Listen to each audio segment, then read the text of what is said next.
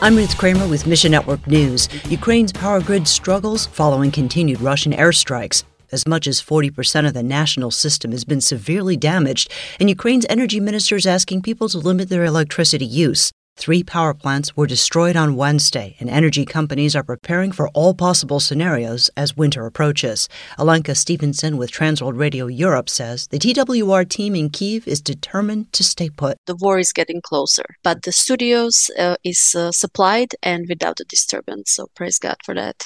They see that people are really desperate and open for the gospel. The feedback from listeners makes it very clear that this is the right place for them. The ministry they're doing, it's really making a difference. Radio is a critical resource in wartime.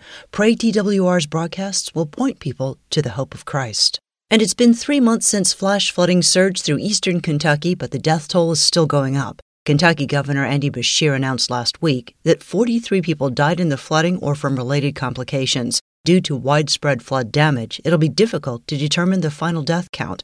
Homes and communities can be rebuilt, but families still feel the flood's impact. Carrie Ash, the state director of Child Evangelism Fellowship of Kentucky, says they're distributing their booklet, Do You Wonder Why?, to help kids and their families process this natural disaster in light of Scripture. Pray with us that God will use truths from His Word and from the Do You Wonder Why booklet to help searching individuals find our Savior. Find your place in the story at missionnews.org. Thanks for listening to Mission Network News, a service of One Way Ministries.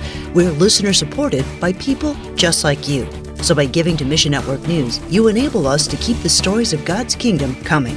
And together, the Great Commission happens. Look for links at missionnews.org. I'm Ruth Kramer.